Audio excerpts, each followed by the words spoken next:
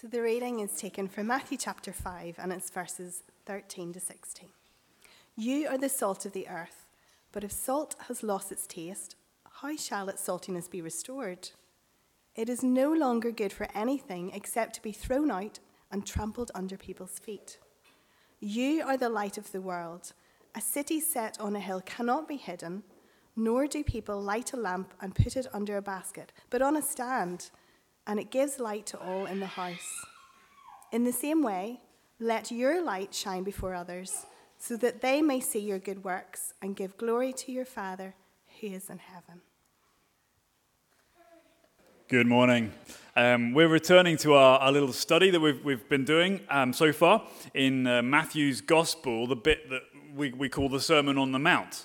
And it stretches between chapter 5 and chapter 7, and it's called that because Jesus had been going around and doing some amazing things and some amazing teaching and been healing people, and crowds had come together, many, hundreds, probably thousands of people, and so Jesus ascended this mountain, and he didn't do that to get away for a bit of chill time. That may have been part of it, but what he was doing was calling out from the crowd people to follow him, his disciples. So what he was doing was distinguishing, I suppose, those who were just there for the miracles and the cool stuff, and it certainly was cool. Who wouldn't want that, right? But Jesus was calling out from that group of people those who were seriously wanting to know more about him, that were going to give themselves to learning and following him. And so that's what this is all about. And so last week we saw the opening, I suppose, headlines for the whole thing, and the section that we were singing about and talking about briefly, the Beatitudes, these sort of 8 statements, of what life together as Jesus' disciples should look like. And the values, I suppose, the kind of people that Jesus' disciples are when they're together. And so we're sort of then developing that into the next little passage that Marion's just read for us. And we're looking at this idea of life together that changes the world. Life Together is the name of our series. It's really the emphasis here in the Sermon on the Mount. What does life together look like? And life together, if we do it according to what Jesus teaches here, then it will change the world. It will change the world. And that is profound, that is powerful, that is a big claim. I understand that. And you might think to yourself, well, gosh, if they've been disciples of Jesus for 2,000 years, why isn't the world a better place? Why hasn't it changed even more? And there's a good reason for that. We'll come to that later. But the idea is here that if we live like this, if we take this type of living out on mission, then it will change the world. And Jesus uses these two themes, I suppose, these two, everyday, ordinary elements part of everyday life to explain the impact his disciples will have on the world, why they will change the world. And he uses salt and he uses light. And so we'll take those apart, and we'll just think in terms of we are salt and we are light. And then we'll sort of end off by thinking, where do we be salt and where do we shine light? What way does that happen? Because it is overwhelming, I grant you that. It can be anyway. So first of all, we are salt, okay? Jesus says, you can see, by the way, on your white sheet on the back, if you flip it over, you've got the Bible verses. It's worth checking and making sure that I'm not making this stuff up. It's coming from the Bible, therefore from Jesus. We are salt. Jesus says to his disciples that he has gathered and gone up the hill and drawn out from the crowd. He says, you are the salt of the earth. That you is like underline, italic, bold. It's emphatic in the original Greek from the Bible. You people, you my disciples, you standing in front of me, you lot, the plural, this group, you are my disciples and you are salt of the earth. All right? That's what he says. And right there, I suppose we have a bit of a problem, don't we? As 21st century people, often the first thing we think of when we think of salt is the stuff that you might sprinkle on your food or use in your cooking to flavor and to bring out the flavors that are there. And that might be part of what Jesus is talking about when he's talking about you're the salt of the earth. But for the first century hearers, the listeners to Jesus' teaching, that wouldn't be the immediate go-to when it comes to the role of salt. For them, salt would have been used primarily as a preservative. Okay, it's something you would use in the days. Obviously, there was no refrigeration or no way of keeping fresh food fresh, particularly things like meat, fish, that type of stuff. Salt would have been used to rub into the surface of the meat in order to slow down the decay. All right, it's a very hot part of the world, very arid, and so therefore they needed to find a way of preserving the meat, or the fish for a few days.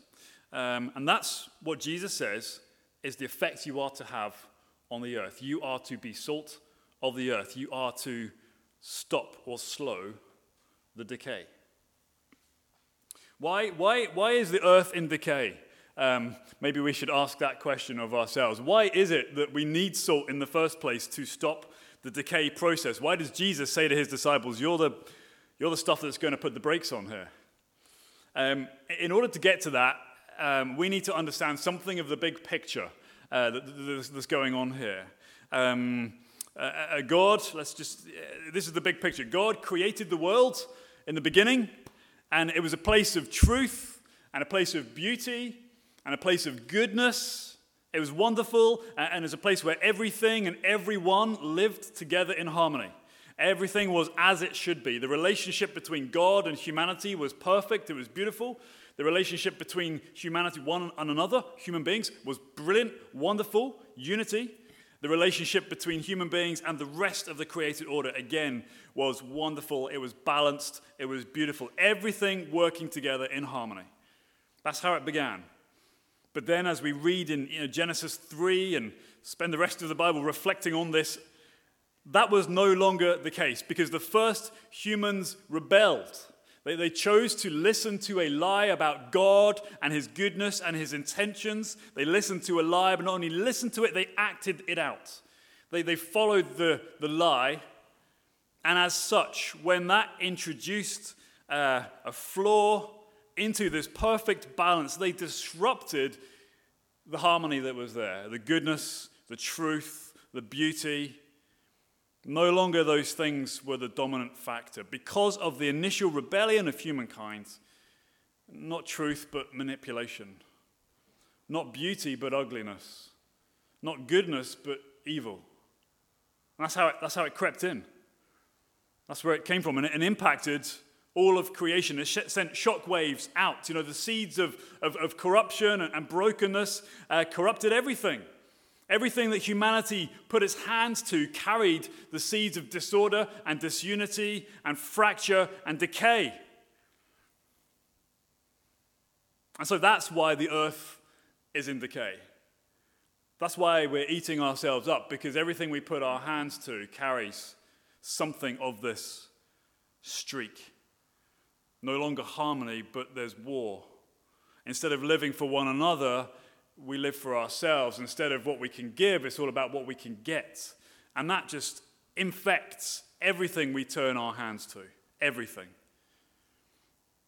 The good news is, by the way, that's just the first half of the story, and we shall return to that story later on. But when Jesus came talking about the kingdom and bringing the kingdom and saying, my people are to be the salt of the earth, that's what he was referring to. That's what he was talking about. And so that decay, that inbuilt sort of decay and inward turning that we see, you are to be salt to that, says Jesus. You are to halt that process. You are to delay it or to stop it from getting worse as best you can. And so he sends his disciples out in his name, full of his spirit, to be the salt. You are the salt of the earth, says Jesus.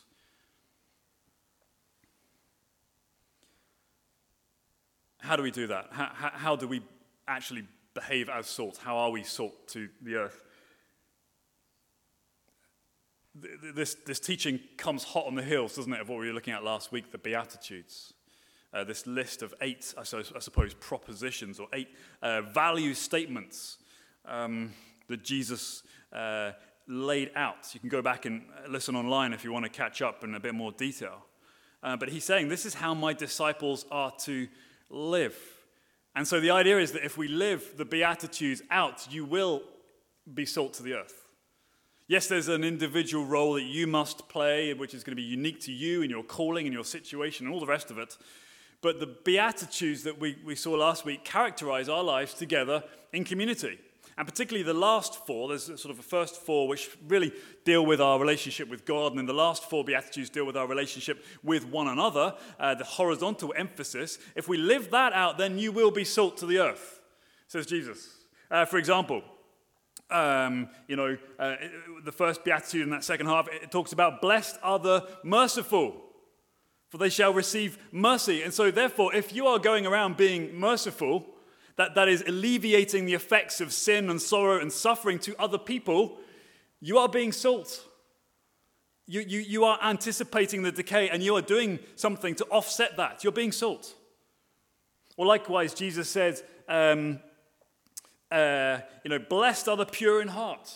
And last week we saw that pure in heart means to have an undivided heart to one another.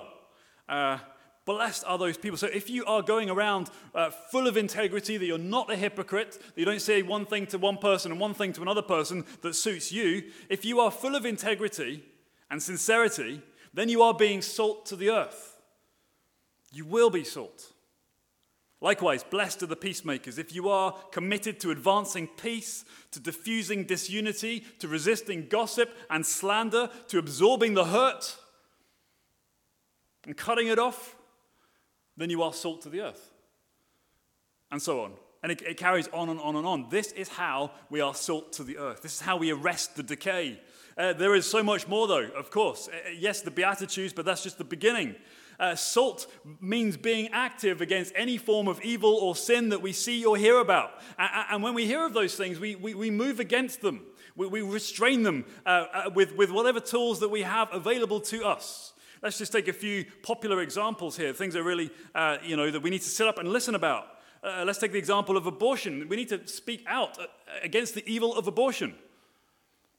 Yes, we do it thoughtfully. Yes, we do it lovingly, but we have to be clear that it is a great evil. We are deliberately ending the life of somebody.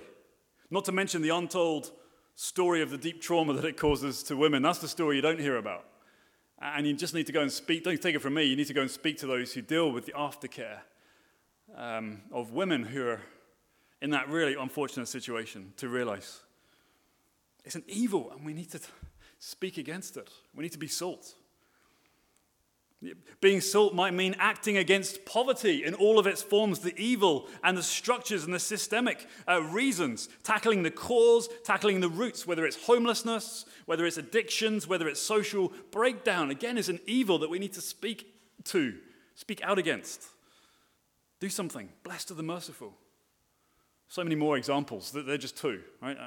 Just two. We're guided by God's word, right? And what he says is evil, we take to be evil. What he says is wrong, we take to be wrong, and we say that's wrong. There's a song that we used to sing a few years ago anyway. Break my heart for what breaks yours, it says. That's what this is about. It's about being salt.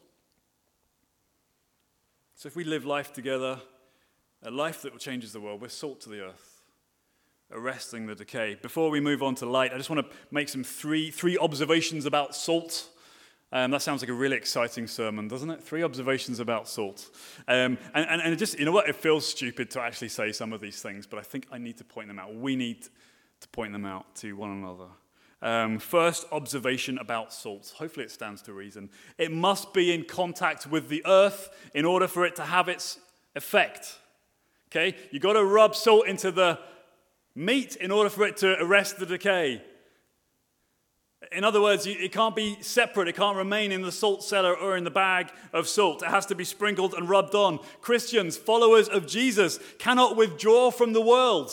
They are to be salt to the world. They cannot live aloof and detached. This is not an option that the followers of Jesus can have. They must be engaged with the world in order to be salt to the earth. We can't say to ourselves, like, it's pointless engaging with them out there. The earth is going to hell. Jesus is coming back again. Let's just sign off. That attitude is foreign to Jesus' teaching. You are to be salt of the earth. You are salt of the earth. You cannot sit back and do nothing and remain a disciple of Jesus. It's just, it doesn't work. You can't do that. So first observation about salt, it must remain in contact with the earth for its effects to be felt. You with me? Yeah. Second observation about salt.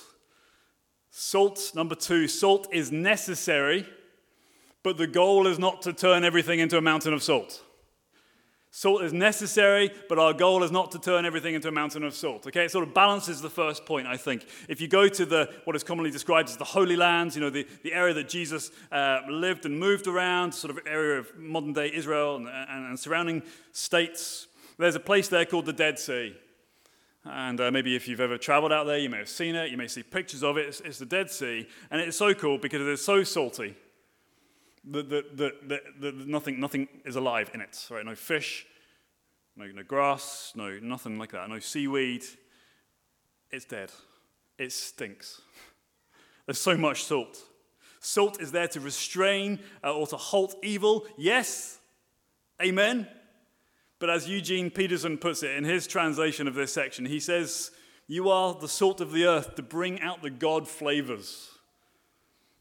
I love that. If the first point, you must be in contact with the earth, is to warn us against withdrawal from the earth, the second point, we're not turning everything into a pile of salt, should warn us against domination. Okay, seeing problems everywhere. Our job is not to rub out everything and start from scratch.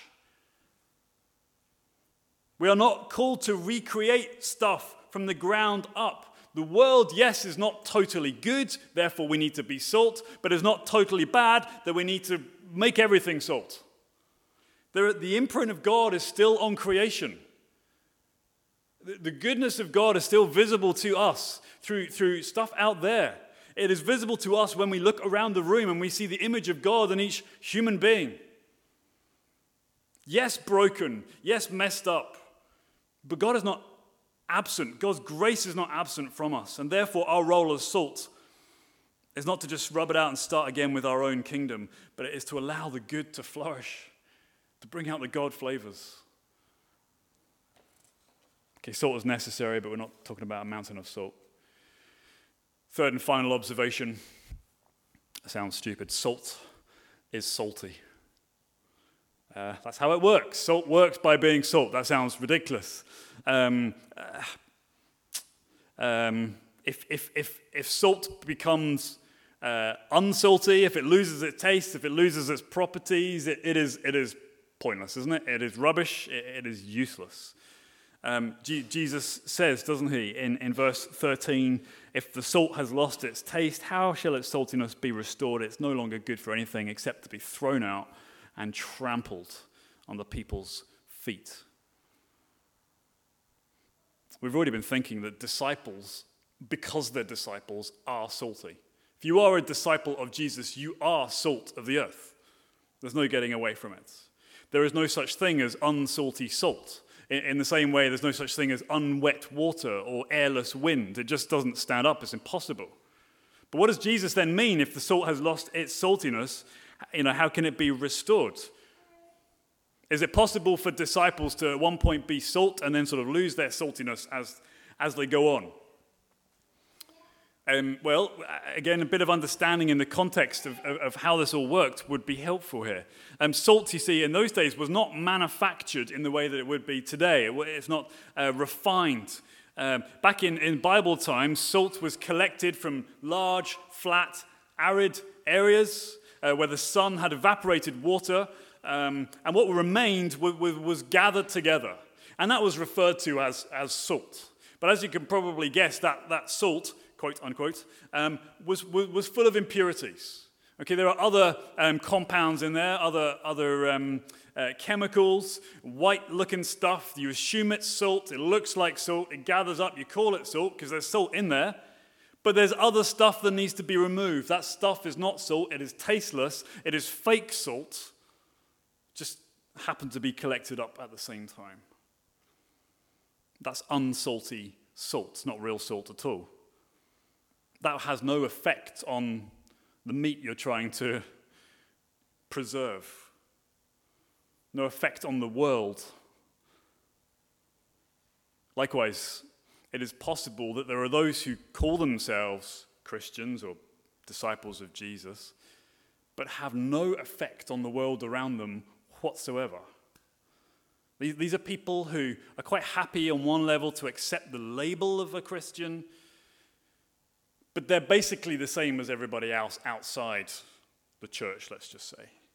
They live just as everybody else does. They talk just as everybody else does. They do what everybody else does. They behave just like everybody else does. Those are not disciples of Jesus. Salt is salty. What that is unsalty salt. It's rubbish. They're not real salt. They're not real disciples. They're inert. They're pointless. Maybe even harmful. So let's be honest with ourselves. Let's maybe ask, am I salty? How salty am I? Am I the real deal? If I accept the term Christian or disciple of Jesus or whatever you want to, am I the real deal? Do I actually belong to him, or am I more associated with the crowds, the sort of interested but from afar? Am I really a follower of Jesus? Has my heart been switched on by what he has done for me? Or am I basically the same as everybody else? Salt is salty. You are the salt of the earth. Second picture, metaphor that Jesus gives us. He says in verse 14, again to his disciples, bold, underlined, italic, you are the light of the world. Again, you, my people, all of you together, this is the function that you will have on the world. Yes, you're salt, but here you're light. And again, Jesus just picks stuff that we know intuitively to be correct, right? We know how salt works. We know what light looks like. We know the impact the light has. And Jesus says, let's learn from that. He says, a city on a hill can't be hidden. You are the light of the world. You cannot stop being light. It just comes out of you. I live just a few roads along here, and we're sort of on the, I suppose, we're in East Belfast, you know, and I can go out the back of my house sometimes at 3 a.m, should I wish to. I never do, but, late at night anyway, when you'd expect it to be dark, and I can just look over here in this direction, sort of westwards, and I just see this orange light. Doesn't matter what time of, the season it is, this orange glow. What is that glow? It's the lights of the city, isn't it? It's Belfast, lit up. Okay, it's not on a hill, but it's kind of in a bowl. In fact, if you go, I don't know if you've ever gone down a road called Rocky Road. Have you ever gone down that road? Don't go down it when it's icy or snowy, because it can be pretty dodgy. But if you go down that road there, and you just sort of kind of off the back of, where Lagan College is and that road down there, and you can sort of go down the Rocky Road. It's really steep. But when you just drive over the edge, you see almost like the whole city of Belfast right below you. And particularly when you go at night, it's just amazing. The entire city is lit up. And that's just what cities do. You can't hide it. You are the light of the world, says Jesus. Not only can you not hide it, but he goes on to say you shouldn't try to hide it. In verse 15, he says, look, you know this to be true. No one lights a lamp and puts it under a basket, but they put it on a stand, and so that it gives light to all the people in the house. He says, you can't hide it, and you shouldn't hide it. You give light to all, he says in verse 16, in the same way, let your light shine before others. Let your light shine before others. We know, don't we, that light illuminates, it reveals. You walk into a dark room, the first thing you probably do is put the light on so you can see where you're going. You don't want to trip over anything. The Bible uses this idea, this picture of light, and it gives us the picture of the goodness of God. He's light. God is a light. God is light, says the Apostle John. In him there is no darkness at all. He is good. He is light. He is pure. He is full of truth. It's his word. He speaks truth. He speaks light. God is light. And we're called to live in the light. And Jesus says, I'm the light of the world. But yet here he is saying, my people will carry my light into the world. Okay, they will shine in the darkness. They'll light up. If salt is kind of, we could consider maybe a negative thing in the sense that it's halting or restraining evil, light is the positive thing. Light is the bringing of goodness into the darkness. John Stott, the Bible commentator and writer, said about this passage, it's one thing to stop the spread of evil, it is another thing to promote the spread of truth and beauty and goodness. The two are not the same, and yet we are called to both as disciples of Jesus. And right now, in this moment, the world needs you to bring the light to it. It needs you to do light.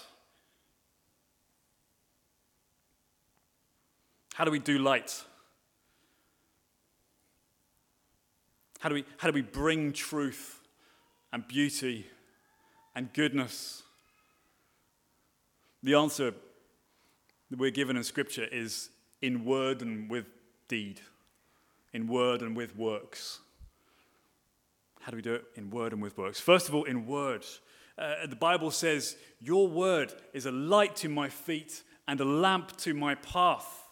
Yeah? God's truth is light. His word is light. And for us to be light, at the very least, this means telling God's truth, telling God's word. It means telling the gospel. Do you remember the big picture that we started by thinking about in the last section? That God created the known universe with truth and beauty and goodness, but the rebellion of the first people, their sin, brought lies, it brought ugliness, it brought evil. That's why we need to be salt. Remember that? But the second half, this is the good news, is still to be told. Jesus came. God instituted the full restoration plan through his Son, through the King, through Jesus. And here's the gospel. Here's the good news. That Jesus became one of us to deal with our sin. He stepped into our darkness. He dealt with our mess and our sin and our corruption. He absorbed the hurt by taking all that stuff on himself, went to the cross, died for us. He rose in victory. And when he did that, he flung wide the doors of the kingdom of God. And through faith and trust in Jesus, we get to come in. Through no works of our own. All on him. That's the gospel. And yet there's more to come. Because now, as people who are free and filled and part of the kingdom of God, now we can anticipate with hope in our hearts the completion of all that God is doing in the new heavens and the new earth. In the words of the Hobbit Sam in The Return of the King, by Tolkien, he said there's a moment when everything sad is going to come untrue. That is our hope. That's what God is doing. And so sharing this story, how everything sad is going to come untrue, and sharing your story about how that story has impacted your life, that's light. That is light. That's what the dark world around us needs to hear. That's what we do when we come together on a Sunday morning. We share the light. We rehearse the story. That's what we do when we have life together. It's light. When we tell his word, when we sing his word, when we memorize his word, when we grapple with his word in community groups, on our own, whatever way that looks, that's light into the world. We do it in words, and secondly, we do it with deed. He says, verse 16, Jesus says, in the same way, let your light shine before others so that they may see your good works and give glory to your Father who is in heaven. It's your good works that they see. Yes, you want to tell them about the motivation and the story and what Jesus has done, absolutely. But often it's the good works that they will see first. It's your character at work that they will see first. It's what you do to help your neighbor and the poor that they will see first. It's unspecified about what those good works are. And I think it can be understood as any practical steps that you will do, or we as a church will do, that reflect the light, the goodness, the truth, and the beauty of God to the darkness. And that is broad. We have options. Amen, to be creative. At the very least, we can be merciful. If we understand that as alleviating hardship and suffering, we can be merciful as a people. We've seen that already. Serving our neighbors, acts of kindness. Doesn't have to be flash. Doesn't need a ministry title. That may be something we can do as a church, but if you imagine all of us in this room, if we choose to do one act of kindness or one good work in a quiet, silent way, we could do hundreds, between just us, we could do hundreds of good works to glorify our Father every month.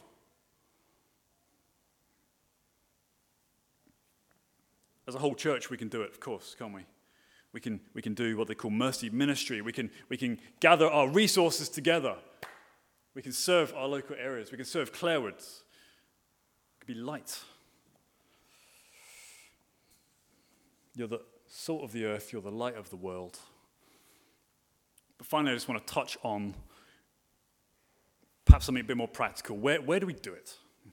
Maybe you find it stirring. Maybe you find it provoking, even unnerving. Be salt and light. You are salt and light. But where do we do it? Where do we start? Because it can be very overwhelming. Just go and be salt. So let's try and break it down a little bit. And I think this might help as individuals to respond and to see what opportunities you have. We can consider the world as made up of various realms or spheres, okay? Various institutions that are necessary for society to run. Okay, bear with me. Each institution has its own set of rules, its own members, its own purposes, but each institution needs salt and needs light. And that's where you come in. Okay, so what do I mean? What are these spheres, these realms within our world, within our society? Well, the first sphere that we can think of, I suppose, is probably one of the most basic of all. It is the family. Your family. It needs salt and light.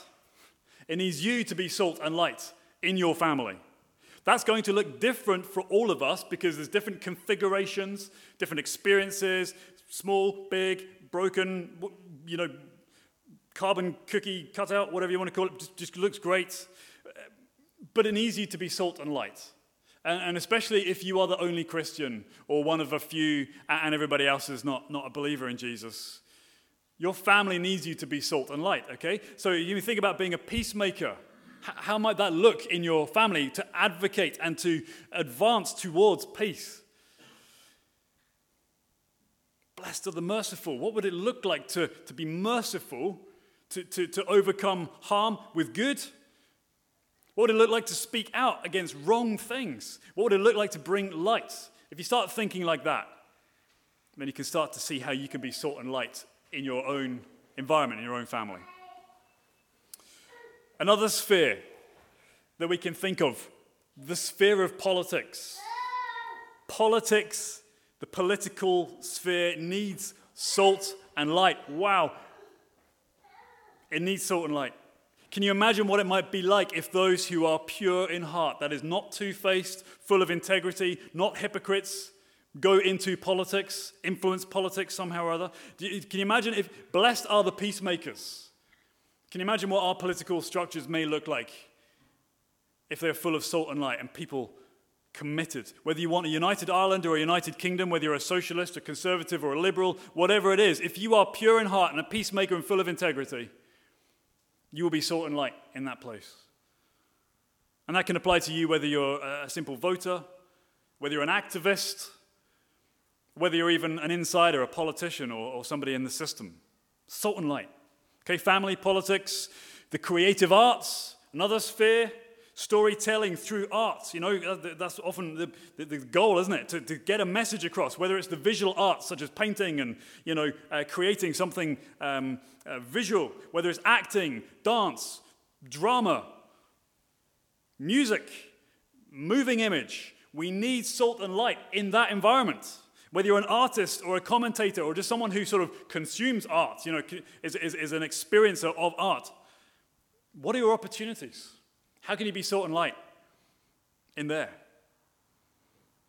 A few others, I'll just throw these out. We're not need to go into too many details. Another sphere, law and order, the judicial system, the policing system. We need salt and light in those things to bring truth and justice and honor and goodness in the media, whether it's TV, radio, news outlets, or through social media, YouTubers, influencers, whatever it is.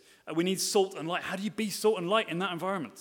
In the workplace, whether you're in education or healthcare or business or IT, if you're an artisan or if you're a student, how do you be salt and light in your environment? The point of all this and all these spheres and the way that you can work out salt and light is that they're all part of God's world, and we are called to be salt and light into all of them. And yet I hope that maybe it's starting to become clearer for us that it will look different for each person sat in here, depending on your circumstances or your calling or your access. I'm not going to be able to speak into Hollywood, for example. No one's going to listen to me there. But someone who's a follower of Jesus, who's a filmmaker, who ends up there, that's how you be salt and light, so forth. But together as a whole, together as God's people, we engage, we are salt and we are light in that environment. Let's just draw things to a close then. You are salt, you are light, if you are a disciple of Jesus. So think as we come to a close, where does God have you now? What spheres are you revolving in? It'll be several, most likely. What can you do for him now to be salt and light? Tomorrow, when you go to work, what does that look like? What gifts has he given you? What abilities has he given you? What openings has he given you to be salt and light into these various spheres? Maybe you need to change spheres. Maybe you didn't realize that's what's going on and you revolve in these different circles. Don't compare with others, because what their calling is and their opportunities will be different to yours. You do what God has called you to do. So where is he sending you now? What fresh avenues might he be opening up for you to be salt and light? Lord Jesus, guide us. Bring us to the truth. Amen. Let's pray.